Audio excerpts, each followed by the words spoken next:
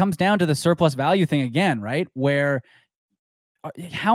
you're just going to be capped out as like a wild card team, and you're just going to be stuck there, right? Unless you really hit it out of the park in the draft the next couple seasons, right? Which is hard to do when you don't have draft picks. Yes, and so they brought in another pick today, so I think they're even. They have 7. Even now. I counted earlier. Yeah, they're even. So, and who knows?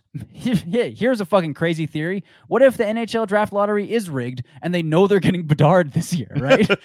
Maybe this is how fucking insane I've been driven by this team, is that on some level I'm like, oh, that makes sense. Maybe that's what it is, right? Maybe they will win the Bedard lottery and all of this will be moot. Here's another thought I've had. They don't deserve to fucking win. Of course they don't. The fans deserve Bedard. Yes. The organization as a whole, especially after the Boudreau thing, does not at all. No shot. Aquilini does not deserve Bedard. Aquilini does not deserve the money from the Bedard jersey sales that he'd be getting. You know what I mean? Like, you know who does deserve it? The fucking fans, okay? Because we have suffered long enough, right?